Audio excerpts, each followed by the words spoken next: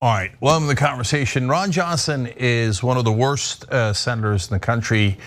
He's a Republican from Wisconsin, and he's the one that's been out there backing Donald Trump in every way imaginable, and in some ways not imaginable, including defending the Capitol rioters, et cetera. So, he's up for re-election, and there are going to be a lot of Democrats vying for a seat. And we've brought on here the person who is arguably, if not definitively, the most progressive of those candidates. It's State Senator Chris Larson. Chris, welcome to TYT. Thank you for having me. It's great to be back, Cenk. All right. Last we talked was during the walkout that you guys did in Wisconsin to protect workers' rights against Scott Walker, right? That's right. That's right. Yeah, which obviously ended up being a lead up to Donald Trump and all the bad things that he's done. We left the state for 3 weeks to be able to make sure that there was room for teachers, public employees to be heard, as there was this effort to go after workers, go after educators in our state. And we stayed out for 3 weeks before going back. And thank you for highlighting that. It ended up focusing the attention of the country on Wisconsin and putting some pressure there where it needed to be. Yeah, no, you guys are courageous about that. Actually, I'm curious, so catch me up on Wisconsin state politics for a second, because now you've got a Democratic governor finally, but Wisconsin was one of the states where as the governor was coming in, the Republicans tried to strip him of his powers. Is that, do I remember that right or no? Yeah, that's absolutely right. They did everything they could to basically strip all the powers away from this office. So just about any rulemaking that goes forward has to go through the legislature in one of the committees to be able to go through approval. Any and all of his department heads have to go through the legislature for approval, and if they are voted down, they cannot be put forward again. And a number of other different issues. One of the big ones being that we can't accept the Medicaid expansion with unilateral decision by the governor, which used to be the case. The legislature blocked it. So, which is why we're one of the last 12 states in the country not to expand Medicaid, despite how it would give $1.7 billion to our state and cover 90,000 people. So yeah, they played pretty craven politics with this, and we've seen that. I think we're up to 78 different spots that the Republicans in the legislature have refused to approve, posts that were up for approval, and they're just holding over, and they're pulling a Mitch McConnell where they're just going to try and wait out this governor and hope that the gerrymandering keeps them in power for one more term and that they can take the office. It's really maddening, and I want to get to the fight within the Democratic Party for this in this primary. But before we get there, I just want to probe a little bit further about Wisconsin, because Russ Feingold used to be the senator from Wisconsin. He was one of the most progressive senators in the country. Wisconsin has a history of being very progressive at different times. And then Ron Johnson, basically a terrible right winger, obviously for the rich. I mean, just over the top for the rich and not for anyone else. Beat Russ Feingold in a race, and then you got a Democratic governor, but like in a lot of other states, the Republicans hold the legislature. It's so frustrating. So Wisconsin is a mystery to me. So I'll ask you this easy question: what the hell's going on in Wisconsin? I like that you think that's an easy question. Yeah, I mean, it was a huge swing from Russ Feingold, and I consider myself a Feingold Democrat. So it was devastating to see him lose to somebody like Ron Johnson. And it was, he lost in 2010, he lost in 2016. And unfortunately, I think now people are really figuring out how bad Ron Johnson is. This is a guy who is, you're right, he's horrible in terms of how he has just kind of deferred to Trump, even with Trump out of office, and everything from questioning the efficiency of vaccines to promoting crackpot science in the committees when he was a chairman. This is a guy who was also in Russia over the 4th of July and came back echoing Putin's statements about deferring to Russia on many different points when he was the Homeland Security chair. But you're right. Beyond that, at a very basic level, Ron Johnson is somebody who has used this office to benefit himself and his family personally in boosting their wealth. He came in as a millionaire, but he boosted himself to being the 6th richest US senator. And this, of course, is a body where 66 of the 100 are already millionaires. And he did that using the tax law to benefit himself. So at the very basic level, this guy is looking out for the rich, looking out for himself, and has used every book in the corruption dictionary to try and get himself more funds. So, look, your race is so interesting. It's one of the most interesting races in the country because, kidding aside about it being an easy question of what the hell is going on in Wisconsin, really what that boils down to is Wisconsin is now kind of replaced Ohio and Florida as the swing state. For a long time, that's what Ohio and Florida were, but they're not anymore, especially Ohio, that's gone. That's mainly Republican now. But man, Wisconsin is so razor thin margins in these last couple of cycles, and it's making a giant difference. And so that leads now to the question of what's happening within the Democratic primary, because our thesis has been for a long time, obviously being progressives, that progressives would run better campaigns against Republicans. And of course, establishment Democrats said, no, we can't risk running someone that's actually populist in favor of the people. We've got to run a corporate stooge, et cetera. So right now, what's the state of the primary? Who are your opponents? And how is it playing out, establishment versus progressives? Yeah, so right now there continues to be a growing field. I think we're up to 8 candidates who are now running. There are a couple of establishment folks who are getting some support. I don't want to prescribe to bad mouthing them directly. I do want to make sure that we beat Ron Johnson. But I also think, look, having run against big money before, having run against the super rich, there is a certain mindset that they come in with. If they have a choice between doing something that benefits their stock portfolio and their hedge fund versus doing something that helps the people, unfortunately, we know where the decisions go.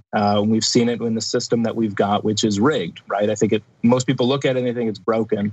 The reality is it's rigged, and it's rigged that way because the super rich, directly or indirectly, are running so much of the program and pushing so many of their politicians. So it's a crowded primary, and it's nationwide as people are focusing on this. It is a question of what's going to happen in the future of the Democratic Party.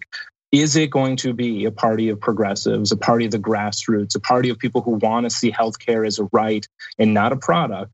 If they want to see something like the Green New Deal move forward so that climate change is something that's addressed in every policy decision we make from the very top.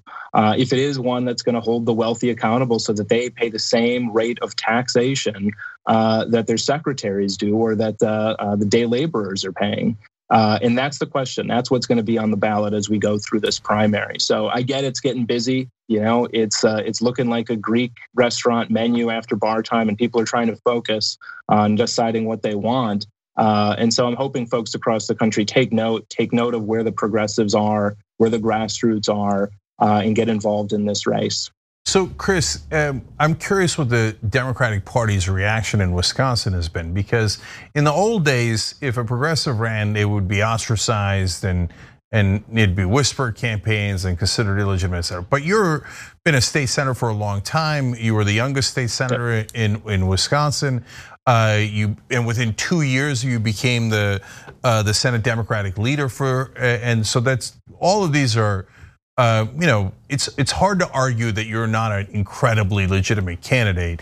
And so nobody would ever make that argument if it wasn't for the fact that usually the party and the media support the establishment candidates. So I'm curious what the reaction has been. Do you view it, do you have a sense of it being a relatively even playing field right now within the Democratic Party in Wisconsin, or are they leaning towards the other candidates as usual, just based on ideology? For sure. I mean, we'll see. The primary for this isn't for another 13 months, so we'll see how it ends up breaking out. But I share your concern that there may be a tilt towards some of the more corporate candidates, some of those that kind of favor the establishment line and don't favor rocking the boat. We'll see. We'll see how it plays out. I've built my entire career around pushing the envelope, right? Of pushing to make sure that we are doing the right thing, that the party is doing the right thing.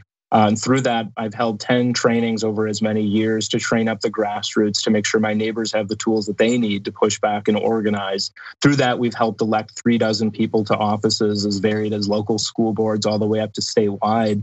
And that's something I think we need to be doing across the state, something we need to be doing across the country. So I think that's going to help. I get that there's always this downward pressure to try and push for the establishment and push for incremental change. But that's exactly why people need to lean in, get more involved, and shake things up. Otherwise, the status quo never changes. It might not happen overnight, and I get that the system is rigged and it seems like things are stacked up against us.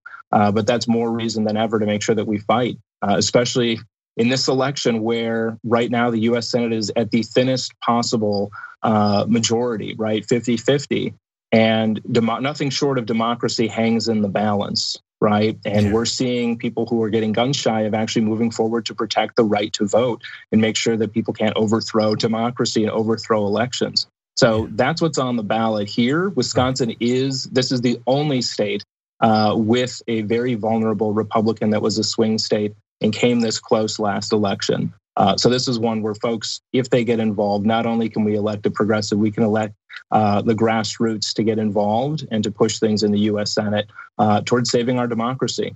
Right, and we're out of time, but I want to let folks know, you should always go to Chris' website to find out what he's about and look up all his issues. But Green New Deal, Medicare for All, in favor of wealth tax, endorsed by Blue America, PCCC, We Have the People. So Chris, what is your website so people can find out more? Yeah, thanks. I should be doing that more. Voteforlarson.org is the website to check out, and feel free to shoot me a message if you have questions about any other issues. We're rolling them out 1 week at a time here. And thank you again for having me on the show. Always love being on. Appreciate the good work you do. No problem. Chris Larson, progressive and Democratic fighter. So we appreciate that. Thank you for joining us.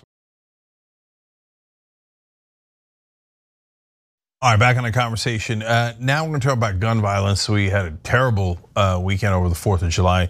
150 people were killed in over 400 shootings across the US. It's totally raging out of control. We're going to bring in our gun violence expert, Jonathan Metzl. He's the director of Department of Medicine, Health and Society at Vanderbilt. He's also a professor of sociology, psychiatry there as well. And he's the author of Dying of Whiteness, How the Politics of Racial Resentment is Killing America's Heartland. So, Dr. Metzl, great to have you on. Thanks, it's great to be back. No problem. So, of course, you want to push for action, and you've been very aggressive in doing that. I'm curious what your ideas are, because I'm stuck. I think the answer is getting money out of politics, but I know that's going to take a long time. And with the corruption that we have now, it feels kind of hopeless in getting the Democrats to take action, let alone the Republicans. Well, I agree with you in many ways, and that part of the issue here is we're watching this daily carnage, and it's almost like a redux of the pandemic. You just start to habituate it the way people in war zones do, or places where there's a lot of violence. We shouldn't be living. First is just to say it's not normal. We shouldn't be living this way. We shouldn't have over 400 shootings on the 4th of July weekend. We shouldn't have communities traumatized the way they are. And there is a sense of helplessness, because you would think in any other setting, people would say, let's come together. Nobody wants this level of unsafety. Nobody wants to live like this. I think two important things to recognize. Number one is that there still is pretty broad agreement about what to do about it. Over 80% of the country believes that we should have better background check laws. Most people believe that we should have better red flag laws, close loopholes, have national policies. So really what we're talking about is not about public opinion. That's not the case. Many responsible gun owners think there should be background checks also. I know that because I spent a lot of my life talking to them.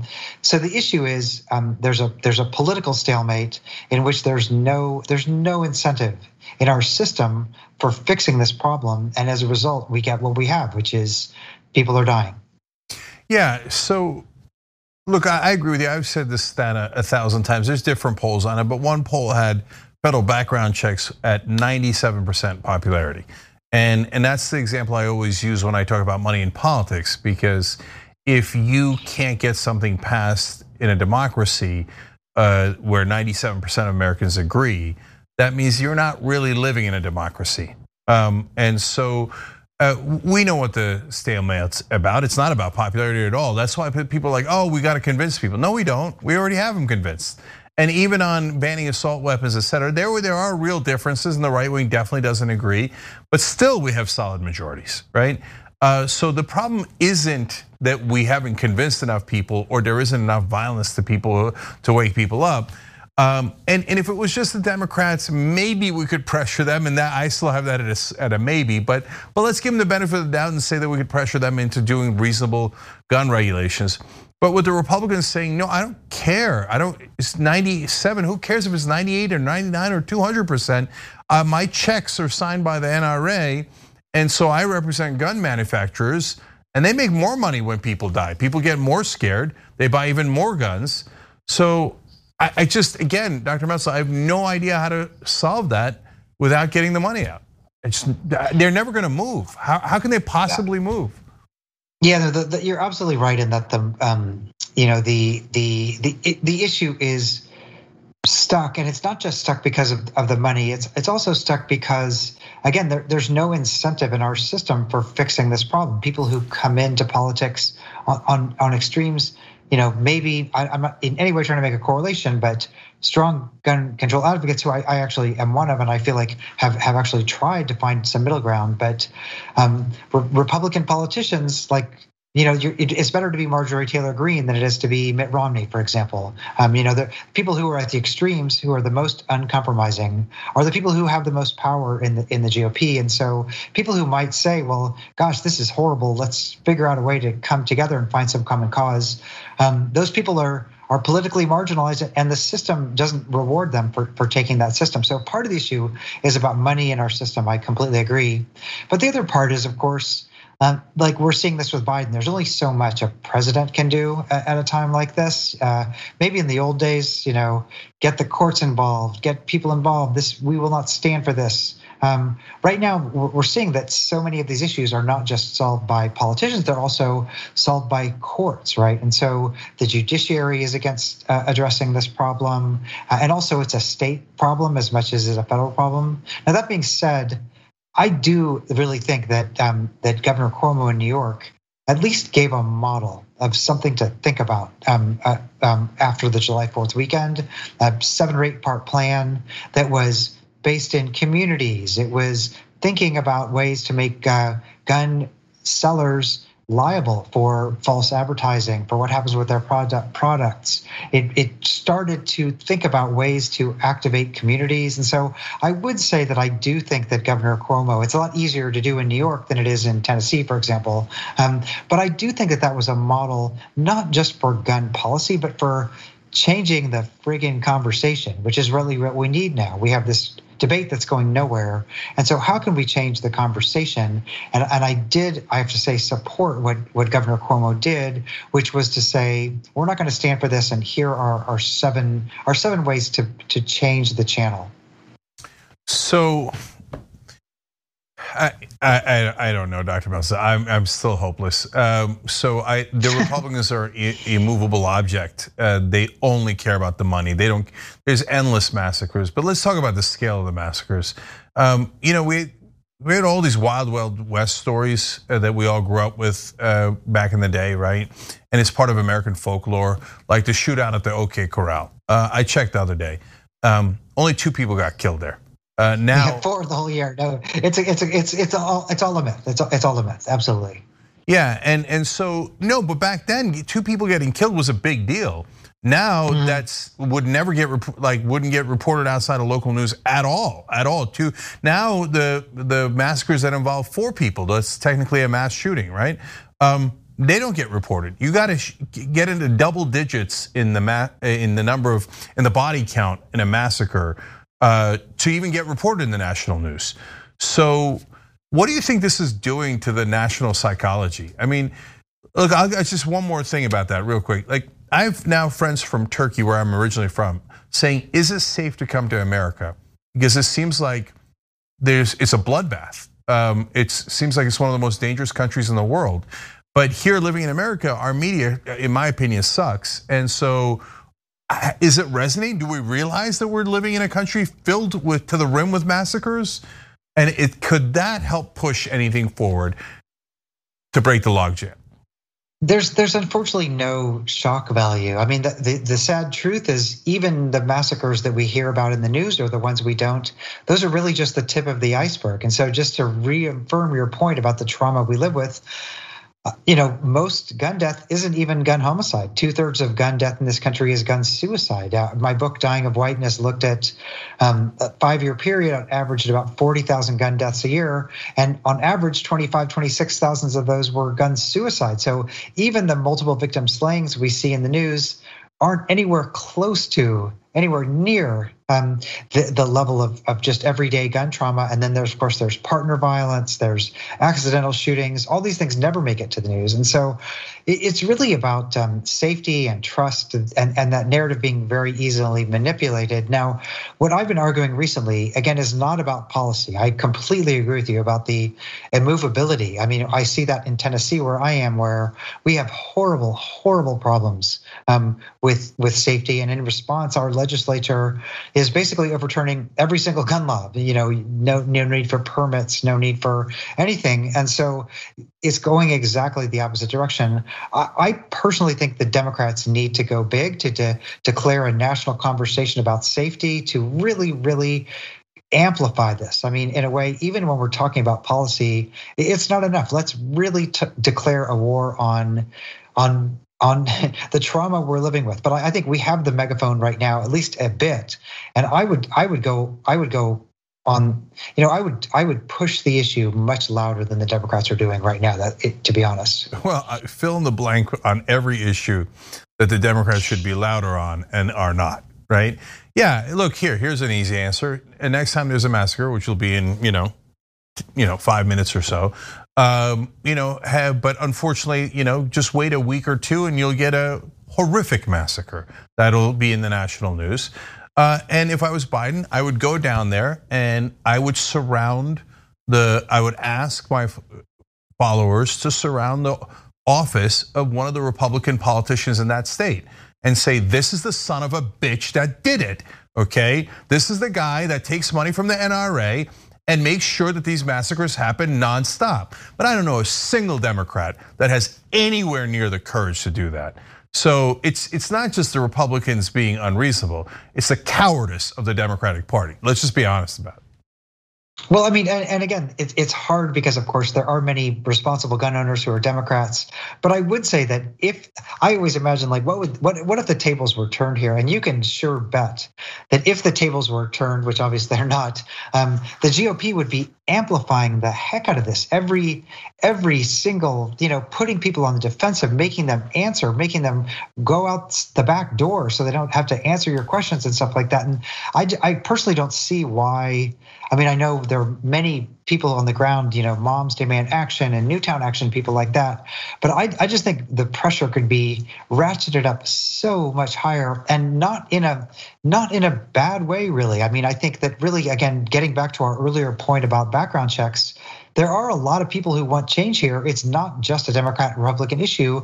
Really force people, bring responsible gun owners into that conversation, really force people to say that. So again, I think go loud and go big right now is the chance to do it, because you have at least the presidency and the Senate and the Congress, which they're not going to you think would be a good thing.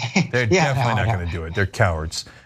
So it's so easy. The Democrats should say every time there's a mass shooting, the Republican Party is the party of pro-massacres. They are. They're the party of pro-massacres. And so you want to talk about pro-life? No, you guys get us killed by the dozens. Actually, we're talking tens of thousands every single year. It's the massacre party, but no Democrat would have the courage to actually fight against a Republican. So that's why we have no action at all in this country, and we won't until we can take over the Democratic Party and put a spine in them. So that's my take on it. But Dr. Metzl, I appreciate your efforts on this, and I appreciate you joining us.